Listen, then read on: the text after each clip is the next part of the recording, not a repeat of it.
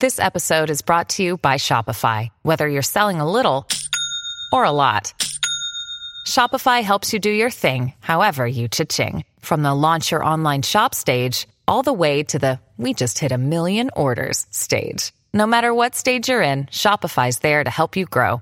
Sign up for a $1 per month trial period at shopify.com/special offer, all lowercase. That's shopify.com/special offer. Hello, everybody. This is Marshall Poe. I'm the editor of the New Books Network. NBN listeners like to read books and buy them. So we thought we'd tell you that right now, our friends at Princeton University Press are having a remarkable site-wide sale. You can get 50% off books, including ebooks and audiobooks, with the code 50, F-I-F-T-Y, at checkout until May 31. You can save some real money on Princeton University Press books. I encourage you to go there and check it out.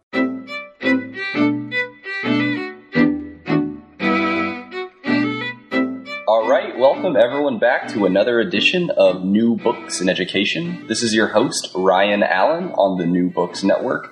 And once again, I'm very excited. I made some connections through social media and found a fantastic book. So, anyone decrying social media and Twitter should really just get out there and try to find people that you're interested in and that post interesting things. So, without further ado, let me introduce Peter Peverelli, and he recently wrote this book called One Turbulent Year, China 1975. And this is a book where he's a foreign student in China during the Cultural Revolution.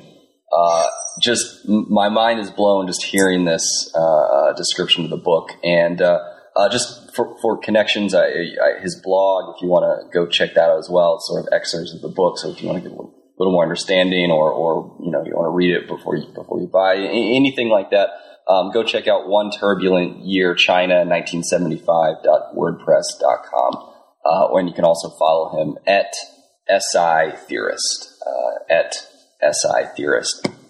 Also, you can follow me at Politics and Ed as always. So, Peter, thank you for joining New Books in Education. No problem. I'm honored that you have found me and chosen me for an interview. Absolutely. Well, I have a personal interest in China, and so this is one of the reasons that I wanted to hear this interesting story, interesting tale, and I think because now years later you have academic roots. I think it's especially important. Yeah, well, at that time, of course, everybody was amazed, not only that I went to China, but before even that I chose Chinese, let's call that Chinese language and culture as a major. Because what on earth could you be doing with a specialization like that? Because no one was doing anything in China, with China, about China. Right. Now that's quite different, of course. Absolutely. Well, let's set up what. So what are you doing right now? You're teaching at a university. Can you just maybe give just a very brief, academic background about yourself? Yeah, well, as I introduced, I started studying Chinese, and I was a freshman in 1974, so 1 year before. But before that, I had learned Chinese on my own in an evening course for 3 years. So I actually started learning Chinese when I was 14. Wow. And that was mainly, my main interest was foreign languages. It was my fascination at that time. And, in Holland, we learn a lot of languages in school, including English, which is good for the interview, of course, right. Today, and French, German. I had Latin and Old Greek as well. It's called grammar school in Europe. But I wanted to learn some, any non-European language, and Chinese was available in my hometown. It's a small town, and the course was given in my high school building. Wow. So it was the nearest non-Western language that I grabbed, and from one thing came another. So my interest in China. So after 3 years, when I graduated from high school, right, yeah. choice for Chinese was available. But nowadays I'm teaching organization theory and as part of business administration course, so it's quite different. But I changed it somewhere in between, but I'm sure we can come back to that later in the interview. Yeah, absolutely. So just wanted to set that up where you do have an academic background, which potentially was informed by these experiences that you had when you were younger, which I think is potentially something that everybody sort of has, goes through or can reflect back upon. Yes. I'm surprised that you mentioned your hometown had Chinese language in would have been early 70s? 74 or 70, yes, I started, so it was 1970, it was the first time as well. Well, it's called, it was one of those, you have this non-profit organizations that organize evening courses, some more practical, some pure for hobby. And this guy, I think the guy who initiated this was teaching Russian there.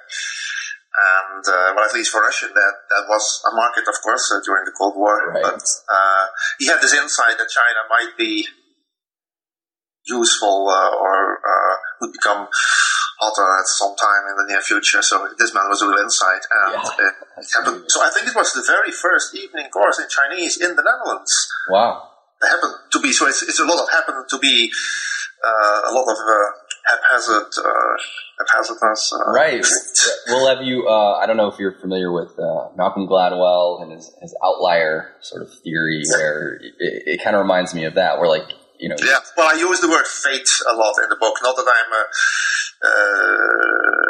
preoccupied with fate, but there were a lot of things. So when I started university in 1974, was also the year that the official exchange of students between the Netherlands and China was organized. I was an official exchange student.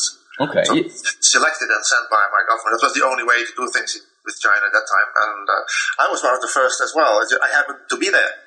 Right. And that was the time that my investment, 3 years investment in an evening course paid back very well, because I was chosen because of my grades. Right. During freshman year, yeah. Now, so you went there already. How well were your Mandarin skills at that point? I could speak Chinese very well, I may say, because when I entered, arrived at Beijing, finally, after my 48th trip from Amsterdam to Beijing, much longer than I devoted an entire chapter to that. I could have a simple conversation with the school representative that picked me up there, but there was a Dutch diplomat, sinologist as well, who was also there to pick me up, and he was quite amazed. I mean, it sounds like bragging, but he was quite amazed. So his first reaction was, "Why are you going to do this here? Because you can already speak Chinese." Right. That's interesting. So before you left, I mean, do you recall any preparation or what was going on? What did you know of China other than you knew the language, or what was your conception? Well, I think in hindsight we didn't know much. Of course, I studied Chinese language and culture, the official name of the course, for a year. So we believed to know quite a lot about China already, but actually what was going on in China at that time in 1975, it was, again, as the phrase that I use in the book, a secluded empire. Oh. Our press, and I think it's in both sides of the Atlantic, our press was quite, now I can say quite biased, of course. It was communist and therefore bad. It was something like the Soviet Union, and the Soviet Union and Eastern Europe were bad, so China must also be bad. But actually how bad and in what way this evil was typically Chinese, no one could tell. There were, of course, and people knew about the Cultural Revolution, about young people walking the streets with the little red book in their hand, shouting slogans. And actually, the other reason, apart from my good grades, that I was selected so easily is that most of my fellow students did not even sign up to be selected to be sent to China, because they were afraid, or they discouraged, not afraid maybe, but discouraged about all this publication about China at that time. Right. And so you had no apprehensions, or you were just, I was brave, I guess. I still am not brave. Maybe when I want to do something, I just do it and I'll see what happens. I'm confident that I can, and of course I'm confident that when your government sends you to region to study for a year, as part of an official agreement between two governments that you will not end up, being beaten up or, imprisoned or whatever can happen to you. I was quite confident that it was. I mean, the worst that could happen to me was that I would end up at a campus. Right. That it would be very hard to leave the campus, and we were very surprised that we were extremely free, at least within the city limits of Beijing, to use the bus and walk around from day one. So yeah. Well, what happened to that? Tell us, when you got there, or how did you get there? What was that like? Well, we flew with KLM, of course. You get this, that's part of it's our national carrier. It still is. But nowadays, I fly 5 times a year. And Beijing or Shanghai or Hong Kong. Beijing is 9 hours, 9.5 hours. Hong Kong 11, 12, and Shanghai somewhere in between. But at that time, it took me 48 hours. It was a DC-8. Of course, you may not even know.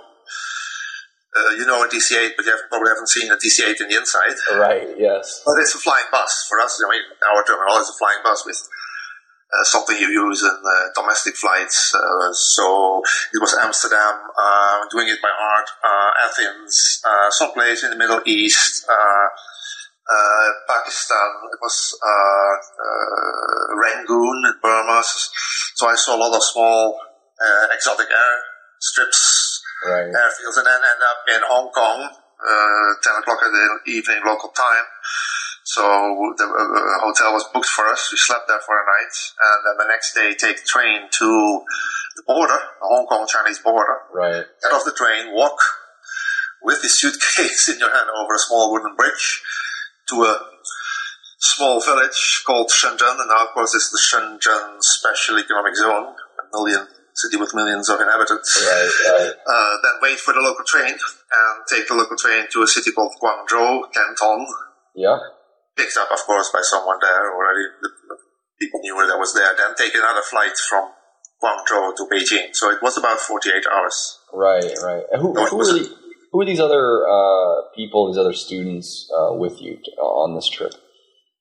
Well, this particular trip, we were two Dutch students. The other Dutchman was not even studying in my own university, not in Leiden University in the Netherlands. He was a Dutchman studying at School of Oriental and Asian Studies, so as in London. Okay. But he applied because he was Dutch, and he wanted to be a diplomat, and he became a diplomat afterwards. And I think he made a very good impression with the selection committee, so he was selected as well. Both of us made the trip almost to the end, but when we are in Hong Kong, he noticed that his suitcase was still in Amsterdam. He preferred to wait for another day in Hong Kong to enter China with his luggage, which is probably very sensible. So I arrived on my own in Beijing. Yeah, that's that happened. Yeah. So what when you get to Beijing, what sort of reception, what kind of welcoming do you guys have, or do you have? Well, there was a teacher. They were all called teachers. It was the guy in charge of the foreign students. But in Chinese, you call them teacher because they are an official of the school that was picking me up. So he was there. And there was someone from the embassy. That's something, of course, that would not happen to you nowadays. Nowadays, you arrive at the airport and you'll try to find your own way, or you're taken up and out. But when we were met with it was very official, with a car and a driver, driven to school. So it's, I was 19 then, so for a 19-year-old student, of course, you feel very, very comfortable. It's a far cry from this, all these ghost stories that we were told and that we could read in the media. China. Yeah. We were VIPs, actually. We were treated like VIPs. Of course, we were VIPs in the Chinese eyes. Right. Yeah. And this was the first student delegation since, I guess, from maybe Western Europe, since when? Yeah, well, since I think there were not really, probably there were exchange students, and some students went to China on their own in the 50s, 60s because they liked China. That's just the other type, the zealots, the what I call it also in the book, the leftists, and when the people wanted to be in China, to study in China because they, for political reasons. Yeah. But I think I was the third part of the third batch of European students that studied in China in an official way, in the line of official exchange programs since the establishment of the People's Republic of China. So I think before 1973, the only foreign students in China were those, the non-Western students, that is. The Western students were those who went there for political reasons, and they went there on their own. They sought out the Chinese embassies or whatever the representative office they were, and they went there for political reasons on their own account. But I think it was 1973 that the exchange started. And yes, that you meant right, to Europeans, because they were not Americans yet. Right. I think from both sides, I think the American government was not encouraging, to say the least, American students to go to the PRC. China was not ready yet, I guess, for an exchange program like that. That changed rapidly, of course, absolutely. soon afterwards. But at that time, there were no Americans, no, it was Europeans and many non-Europeans, from developing countries. Sure. With Mao's sort of reach out to the developing, quote-unquote, third world, I guess. Yeah, well, they were different types of students, of course. I mean, we had students, African students or students from Southeast Asia who went to China to study metallurgy, medicine, and the apex was an Albanian student who went to China to study Spanish, because he would not be able to go to Spain or South America to study. The only country Albanians would be able to study, the only foreign country Albanians would go to study wherever, was China. So it were funny things that it was, and it was funny in an interesting way. We were interested. I was open. I'm not a political person. I've never been, but it was interesting. It's interesting to observe this kind of anomalies that an Albanian would study Spanish in Beijing instead of Madrid or Barcelona or what have you. Well, that was politics for you. Yeah, I think, we forget that not too long ago in sort of our history, just with this political shift in the world, that it's pretty amazing now. I mean, basically students are all over from everywhere. Oh, yes, of course. And as soon as the Americans came, they came in hundreds and more of it. But that's, of course, there is a lot of interest. It was for me also, I've never met an Albanian before, so you wouldn't meet Albanians in Western Europe. So it was, we didn't only learn, it's also part of the book in many chapters. It's not only that we didn't only learn about China, we learned a lot about the world and other peoples, and it was so from that point of view, it was a much more comprehensive human experience, apart from of course learning a lot about Chinese, speaking Chinese very well, and learning about the country by looking and talking with people. But we learned so much more. Absolutely. So, which university were you kind of stationed in Beijing? It was not a real university. It was called the Beijing Language Institute. Nowadays, it calls itself a university. I think the official name now is Beijing Language and Culture University. Okay. But it's called the Beijing Language Institute, BLI. And it was, what it is, a language school. So it was a school where foreigners learn Chinese. I see. And it was set up for foreigners to learn enough Chinese to go to a real university to follow courses in Chinese. Right. So it was originally set up for these people from developing countries. Well, you can imagine that you are from Uganda and you're sent to China to study medicine. You need to learn a lot of Chinese in order to follow courses in Chinese about medical topics. And then since 1973, it was open for Western European and Japanese students as well. Special classes for Westerners to study Chinese. And so they did a very good job, I must say. It was a very good school. Okay. Yeah, that's quite interesting. What when you're at the university or this school, is it like a compound that? Yes. Okay. Yeah, campus. We were housed in a campus building. It's still there. I've visited recently. There were some changes, but it looks very old. So it's an old building, and we know it was a dorm with two people in a room. First half year, I shared a room with the other Dutchman, and I think in January or February we got Chinese roommates, which was also quite amazing that they let us share a room with the Chinese. So that was another surprise. Right. At least there were Chinese studying a number of foreign languages. Sure. Mainly elderly people. Well, elderly, of course, not 50s and 60s, but in their 30s, typically people who needed a foreign language for their job. I guess that's also the reason why they were very confident to expose them to a bunch of European young European students with all their parties and all the thing. Of course, that's another theme that's all over the book, of course. Then you have these young Europeans in the 19, 20, 21, 21 was trying to emulate, that's the word I use, emulate student life in Western Europe. Right. How did that work? As well as we could. I mean, were you able to replicate it, or were you guys? Well, it involves beer and wine, and of course, when and that was available. There was beer in China. It's no potato chips all this time and all, but there were things to liquor was cheap. It was vile. Most of it is horrible Chinese Baijiu, very strong, 50-60% alcohol. Right. But we stuck to beer, and that's all right. And we had these parties. I mean, not every night, we were not drunk all the time, but we had these parties, and no one objected us having these parties. In that respect as well, we were quite free to do. We were not running the building or anything, but we had parties, and quite a few big parties, and we did things, and we went out to dinner. Okay.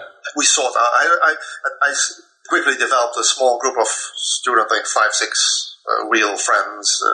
Their names pop up as well in most of the chapters. Sure. And one of our hobbies was checking out restaurants. Eating was cheap for us, and again, it was open. We took a bus, and we had bikes. Some bought bikes, and we actually were given bikes. We were lent bikes by the Dutch embassy. Very nice gesture. Right. So we were cycling around, and we were trying out restaurants all the time. So it was actually quite. What was it like? I mean, just riding your bike around Beijing. Was it would you cause a stir just sort of being there, or by what? At this, sometimes you would draw a crowd. It was right in Beijing. It was more intense in other cities. We made a trip during the winter holiday, around Chinese New Year. So you would draw crowds on that, but it was okay. I think it was quite pleasant. We draw attention, but not excessive. Right. It's also the behavior. I think some of my fellow students drew more crowds than others. It depends on how you behave, of course. I usually still do try to blend in. Every now and then I seek out small places. Well, I was in Tibet for the first time only this year, in June. Oh, wow. So I seek out smaller places, and people notice you, but you can behave in a way that that's almost like natural. Yeah. Okay. Well, I mean, you're here. It's the mid-70s. Just the fact that probably not a lot of foreigners are there in the first place, but then you add on top of this that it's this insane moment in history called the Cultural Revolution. The final year of the Cultural Revolution. We didn't know that, but it was the final year, and so in hindsight, of course, that there was quite a lot of the local politics was really fermenting, and you wouldn't see that very explicitly. But in hindsight, we were given signs, and we could see signs and read signs that China was not as stable politically as it appeared to be on the outside. So a lot of things happened, and of course, the biggest event was January. I think it was in January. The Premier Zhou Enlai died, the man who had been Prime Minister of China since the beginning, because they have elections and all these things, so they never change a winning team. Right. And people were really sad. There was another politician who died only a few weeks before, in December. There was a little commotion, but people were quite. There was no real reaction, but when Zhou Enlai died, we had a few teachers spontaneously breaking out in tears. Wow. During classes, which is quite strange, of course, for us to show these emotions. Yeah, also in Asia. So this man was liked genuinely. It's not a propaganda. On the other hand, of course, we were also joking that people broke out in tears because the only decent politician had died. So now that's the joke we made. Yeah, we made jokes, of course. We were able to crack jokes, actually. People let us do this. They were not trying to incriminate us. Of course, now the Chinese people were desperate that they were in the hands of all those radicals who had led the Cultural Revolution. Right. Mao was dying. We knew that. So this entourage around Mao was now in charge, and Zhou Enlai was the only moderating factor in Chinese politics at that time. Right. And he died. So what I saw in the book that you had met, sort of consoled Zhou Enlai's wife. Yes, well, I thought we were VIPs. We didn't always appreciate that at that time. But the next day, we were asked to get in the school buses again. They took us to all kinds of places, of course, sightseeing. But this time, they took us to the hall in the Forbidden City where Zhou Enlai's body was placed, and surrounded by a few high politicians and the next of kin, of course, wife. We made our round to shake hands with all those people, and of course there were a lot of Chinese before us and after us. Mm-hmm. But that crowd was only a fraction, less than 1% or less than 1% of the Chinese population who were doing this. So we should have been more honored than we felt at that particular moment, right, to be able to shake hands with the top leaders of the country, right, because the prime minister had died. Was Mao? We were really regarded, I think, by the government, we foreign students, as especially the Western exchange students, as a kind of diplomats right, diplomats. Right. Yeah. Was Mao there? I mean, did you get a glimpse of Mao? Or? No, he wasn't able. It wasn't bad. I think most of the time he was not able to get up. He was a plant. It's very disrespectful to use that word, but he was what we say in Dutch. He was a plant. He was a vegetable at that time already. And of course, he had what later would be called the Gang of Four. His wife, right, and her three closest associates were not there either. I think they didn't want to show their face because Zhou Enlai actually was their the biggest enemy at that time. Right. He was, of course, in my terms, the moderating factor. Yeah. Okay. He was out of sight, and later people started to put up a wreath of flowers on the main square of China, Tiananmen Square, and they were hanging poetry in praise of Zhou Enlai, but also, that's a very Chinese way of doing things, of course, poetry that contain hidden messages. Right, yeah. Hey, people, get out of there, and give way to the people, to the other factions, and that culminated on April 5, I think it was. That was the Qingming festival, the festival what we would call Old Souls. Okay. When the Chinese celebrate or honor their death and clean the graves of the ancestors. And the night before, all the wreaths were taken away and all the poetry was taken away by the police on account of the current government, so de facto Mao's wife and a concert. And then a rally broke out, a riot, even in those years. So in that year, it was early April 1976. That's we know about the Tiananmen incident. That was 1989. Right. I was in China as well at that time for a company. Okay, wow. Later, yeah. But this was the first Tiananmen incident. Right. In April 1976, and that's all. And then, of course, that's an occasion where these political struggles were surfacing. Right, behind the scenes. Literally to the main square, and people were attacking the Great Hall of the People. This was, of course, slain down. People were arrested, and it was quiet very soon, and you didn't hear anything about it. But it was definitely a turbulent year. Right. Was probably just a couple. It was.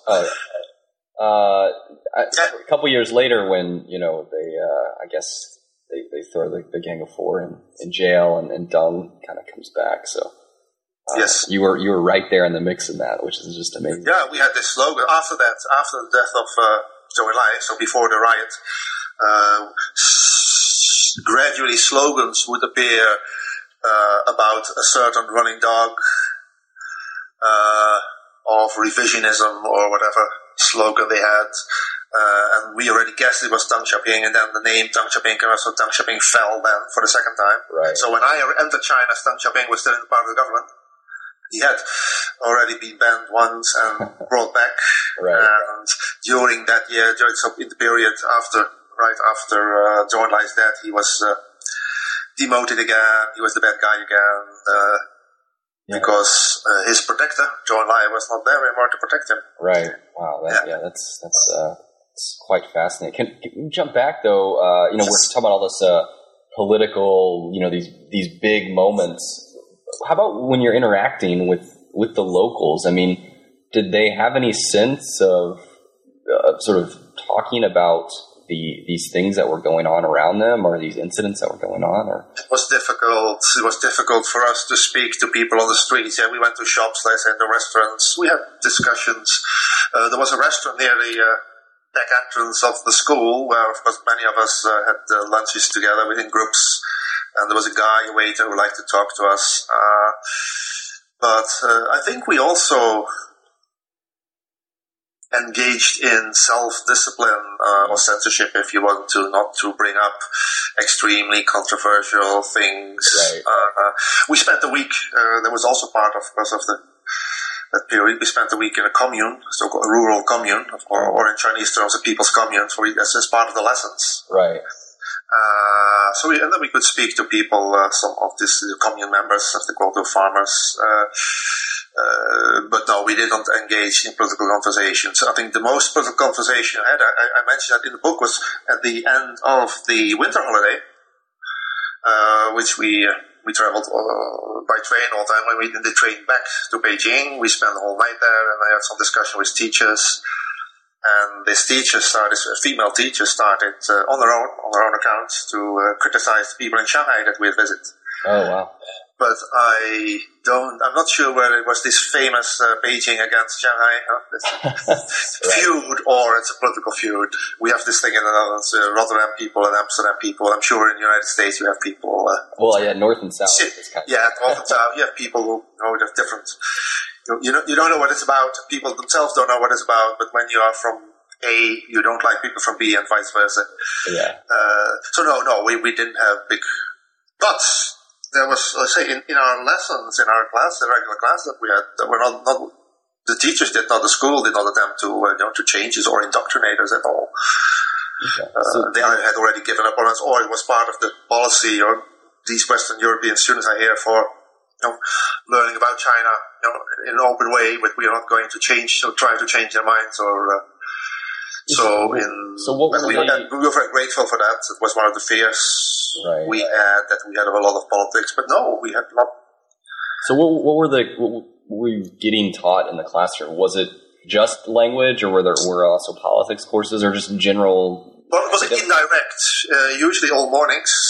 We had full days, 5 full days, and Saturday morning, so it was quite heavy schedule, but it was good. It was all mornings, 5 mornings. We had language lessons. It's a book published by the school, with the text and new vocabulary, grammar, and all this stuff. But taught in Chinese, of course. So we were literally immersed. And then in the afternoons, we had one afternoon. We had it's called literature. So we were reading chapters from novels, poetry, parts from plays, and those had political content. Right. But so we were indirectly exposed to political content, but not the politics were not really discussed. And we had sessions with Chinese students who were studying English. So we spent 1 hour speaking English with them and 1 hour speaking Chinese with us, and that was very pleasant. Right. We even had, I'm writing it in the book as well, on Saturday mornings, we even had classical Chinese. Okay. And I'm sure that people who are not familiar with China don't know what it is, but I think the best comparison is that in Europe, people used to write in Latin. They would speak Dutch, German, French, Spanish, Italian, etc. But they used to write in Latin, scholars, until even the 19th century. So in China, you had classical Chinese, which was the written language for ages, while the spoken language was mainly that spoken. Right. Until I think 1920s, very late, the vernacular language, the spoken language, became the national language. So when you study Chinese seriously, you study China, whatever aspect of China, you have to learn classical Chinese. But we were surprised that classical Chinese, we had 2 hours of classical Chinese, and I think we were the only class who had that my group. Right. It could be part of the fact that one of the political movements was to criticize Confucius. Right. It's. You laugh about it now, but that was taken very seriously. It was taken up just before I went to China. It was a new campaign, criticize Confucius. And when you criticize Confucius, you have to read Confucius, which is in classical Chinese. So people started reading classical Chinese more than in the years before. Right. Well, I mean, now, just in the 70s, criticize Confucius, but now, 2000... It's different, yes. It's completely turned around. Confucius is completely in again. It was a statue of Confucius for, I think, half a year or something at the... Right. He was rehabilitated, I think. That was taken away because it looked hideous. It was a mistake to put it there. It looked horrible. Right. Yeah. Absolutely. Did you get a sense of who these other students were that were with you, these Chinese students? Finally we had roommates. We had roommates, so we got to know the roommates a little. We were in our 20s typically, and they were in their 30s and 40s. Were they, I guess, were they party members, or were they... probably. They were in companies, probably people who had to deal with foreigners or to negotiate with foreigners. And some of them were engineers who had to read foreign literature. Oh, right. Or mainly English. They didn't take part in our parties, except once. Yeah, okay.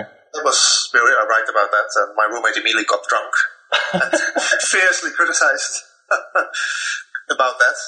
Inside our room with me present. It was very nice. That's a nice scene in the book. We talked to them about anything. They were I think they were very well trained and instructed not to. They were very open in one hand about themselves and where they lived and other families.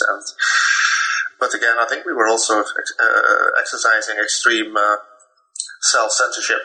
Yeah, right. Either by fear or that we didn't like that. We didn't want to hurt people's feelings and. So the context was very shallow. I think also includes even the teachers. We had a class teacher, so-called, as my group had a group teacher, group leader, call them. So a teacher was attached to us, our mentor, right, if you want to. But we really didn't know much about him. Yeah.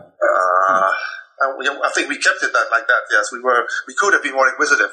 Yeah. But we didn't know what would be the result of being more inquisitive. So how about we left it like that? But I think we talked about China a lot, about ourselves, what we saw and what we liked, what we didn't like, what we believed. We interpreted. Of course, we were academics or becoming academics. So most of us, of course, the European students were sinologists. We were studying China. Right. China and Chinese. We were interested in China. That was quite different from the students from the third world countries who went to China or were sent to China. Right. They were not even there. Not all of them were there on their own free will to study a typical subject. So that was the big schism, I think, between the Europeans and the Japanese and a few others from other countries who were studying China and Chinese, interested in the country, and those who were studying Chinese to study whatever was their major in China and were not really interested in the country. How about with these other foreign students, especially, maybe you mentioned that Albanian student or these other third world country students? Well, Albanians, of course, were special. They had a special relationship with China. Right. But there were quarrels every now and then between African students and Chinese students and Chinese people in the streets and sometimes even teachers. Chinese, I have to be careful what I say. I said they're not racist, but towards people with very dark skin. That's also part of course, there are in Chinese, traditional Chinese superstition. There are people with black faces are usually bad people. On the other hand, the typical behavior, very open behavior of many Africans conflicted with the more closed, keep to yourself behavior of Chinese. So there were much more conflicts. Right. There were many more conflicts between, for instance, African students and Chinese students, or even people on the streets. Quarrels. I think. Yeah, that's. We tried to avoid, and we did avoid quarreling. Okay. But, how about with your other fellow foreign students there? Did you guys get into politics or this other stuff that you were seeing or going on? We had our conversations, and students, I think, even on both sides of the Atlantic, we still, as students, young students, still like to talk politics, and discuss and debate, and we did a lot of it among ourselves. In our rooms together during the parties, during the dinners, during the lunches, and the breakfasts. We had three meals a day in the student dining hall. The student dining hall played a very big role in our life. It's also in the book. Okay. It was not just for eating; it was for socializing. Right. So soon we had tables of people who liked each other. We had a table of people who were interested in China, but not from a political motivation. Right. But there were Westerners who were very motivated. Those were the people. One of the funny things that I mention about them in the book is that Christmas is now in a few days. So on December 25, 1975, at breakfast, there was a German girl and a Swiss boy carrying their books to breakfast, as they would always do. Mm-hmm. So we were surprised. What are you with your books? I said, we're going to class. I said, hey guys, did you look at the calendar? It's Christmas. I said, no, we are not Christians. We are going to class. But our teachers had told us that we could stay away from class at 2 days. Right. Because they knew. Right. And of course, secretly we believed, and I'm sure that was right. We were right in believing that they were happy to have a few days off themselves. So you can imagine, but they had to go to class at least once to show their face, because. Right, and so you can imagine, we were trying to imagine the faces of their teachers and their group when they went in to there. students, because they had to teach them. I'm sure they only taught them for an hour or so and let them go. So this kind of extreme behavior to the people I call the leftists, that's what you had in there was a small minority of European students, but they had the Japanese didn't go to classroom on December 25th, and even some of the Muslim students didn't go to class on December 25th because they celebrated any any occasion. A day off is a day. Yeah. So, but there were people like that. Yeah.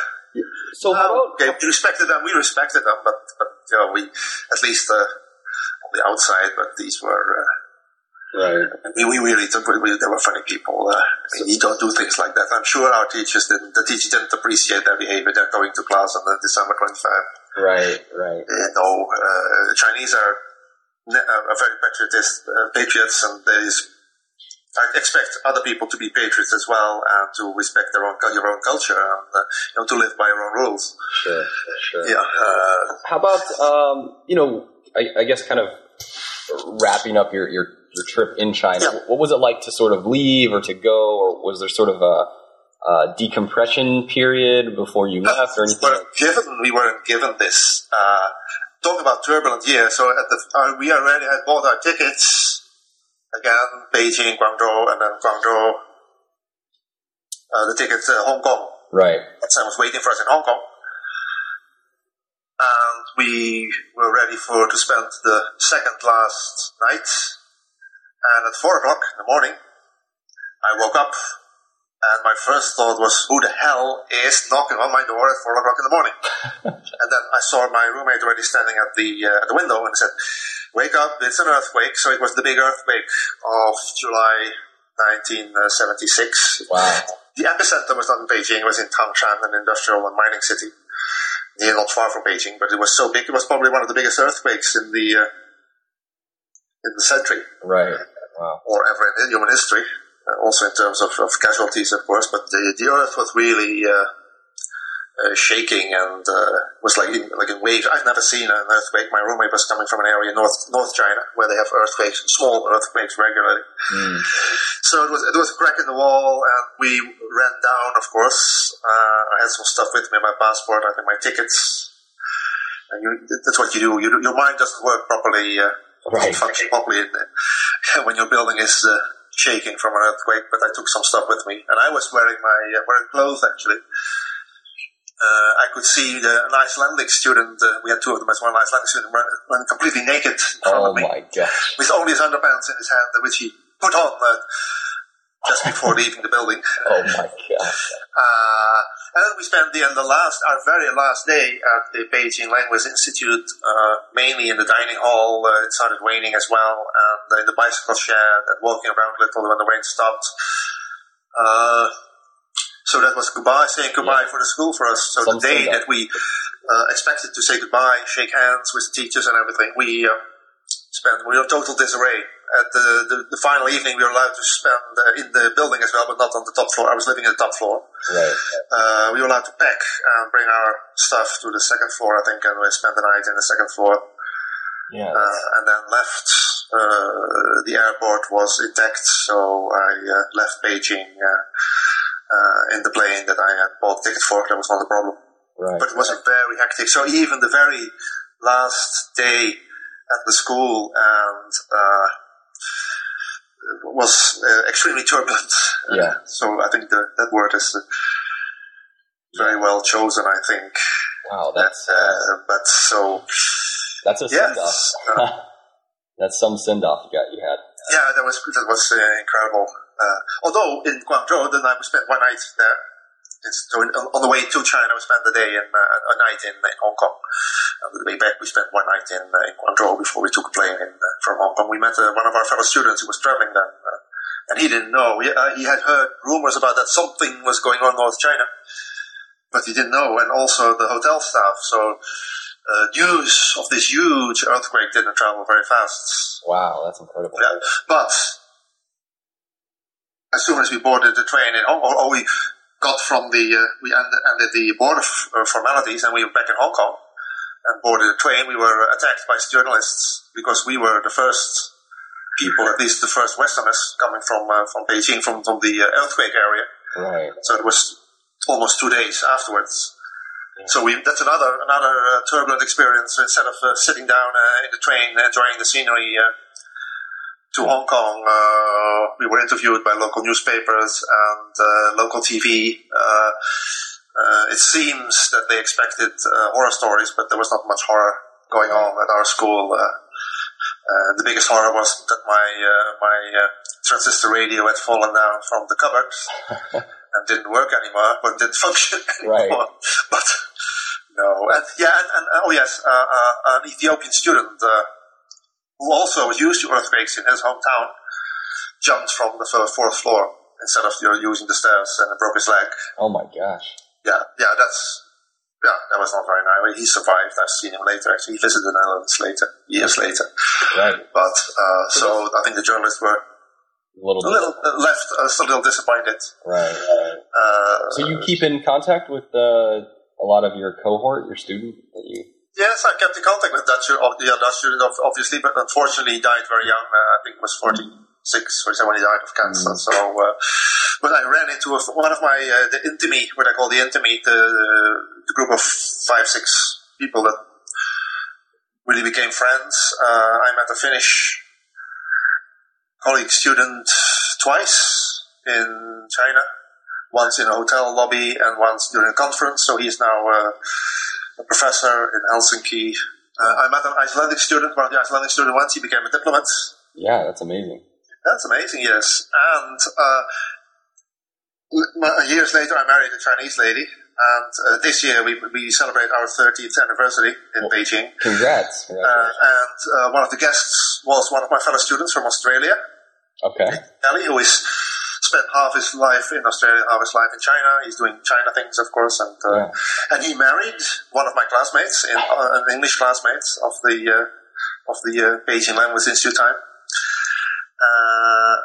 And very recently, because of this book, I found out very late, but It happened that there is a Facebook Right. group of students, foreign students studying in China between 1973 and 79. Right. Yeah. And of course, I immediately joined, and I really found quite a few of my fellow students then. And yeah, that's fantastic. I guess it's the age, we do things, a lot of things, and we have a lot of endeavors, a lot of goals that we want to meet. And then when you're in your 50s, suddenly you start looking back. That's also why I wrote this book in a rather advanced age. I mean, not old, but still, I could have written it much earlier. But I don't know if I could have written it much earlier, because you need a certain state of maturity to look back on. I went back to China for half a year for my first. I have two PhDs, one in arts and one in business administration, with 14 years in between. But for my first PhD, I did some research for half a year in China. That's in 1981. Okay. Yeah. I taught Dutch in Peking University, 1982 to 84. Mm-hmm. That's when I married. Okay. And then I left academia for a while. I joined a Dutch company and was sent to China for 5 years, 1986 to 1991. Right. So I've seen China move on. Yeah. Then after my second PhD, I joined this university again on part-time basis. I still have a company, a consulting business. I do this now I'm engaged in business administration, still doing research in China. So I spend about 3 to 4 months a year in China doing all kinds of things, doing business or business consulting, doing research, teaching. So I've kept in touch. And you feel like your life has been very informed by important decision of studying Chinese at 14. Right, and the decision was made only or primarily for studying a non-Western language. It could have been anything, but it turned out to be Chinese. So, and now we can discuss whether it's fate or there's a higher power, but I think we're not interested in that discussion, at least not here. Maybe that's the next book. Yeah, right. So, any concluding thoughts on this One Turbulent Year? I'm very happy that I made this decision to sign up for that course, even though China was this secluded empire, etc., with all those people, with all these revolutionaries with little red books, and that I didn't wait, like some of my fellow students at that time, for a few years later. But I'm very happy that I made this decision, that I was able to experience this final year of this Cultural Revolution period. Right. Because it makes my entire China experience so much more richer. Absolutely. Okay. Do what you want to do. Take your chances. So if there is this Chinese course, take it. If people offer you to go to China for a year, do it. Jump on it. Yeah. If people offer you to teach Dutch in China, which of course never was never was the thing that I would expect to do all my life.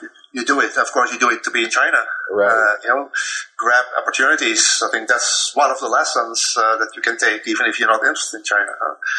Yeah, that's fantastic. And I think like you were back there in the mid '70s and such a different time. But now we look at China today, and it's I would imagine almost a whole different country.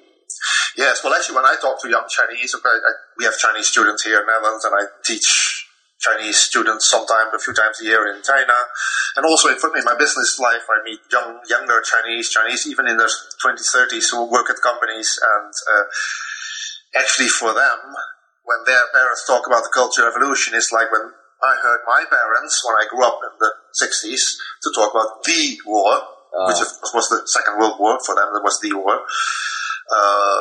But for me, it was something in the past, and for young Chinese, the Cultural Revolution and communes and all this stuff that's really going to the countryside.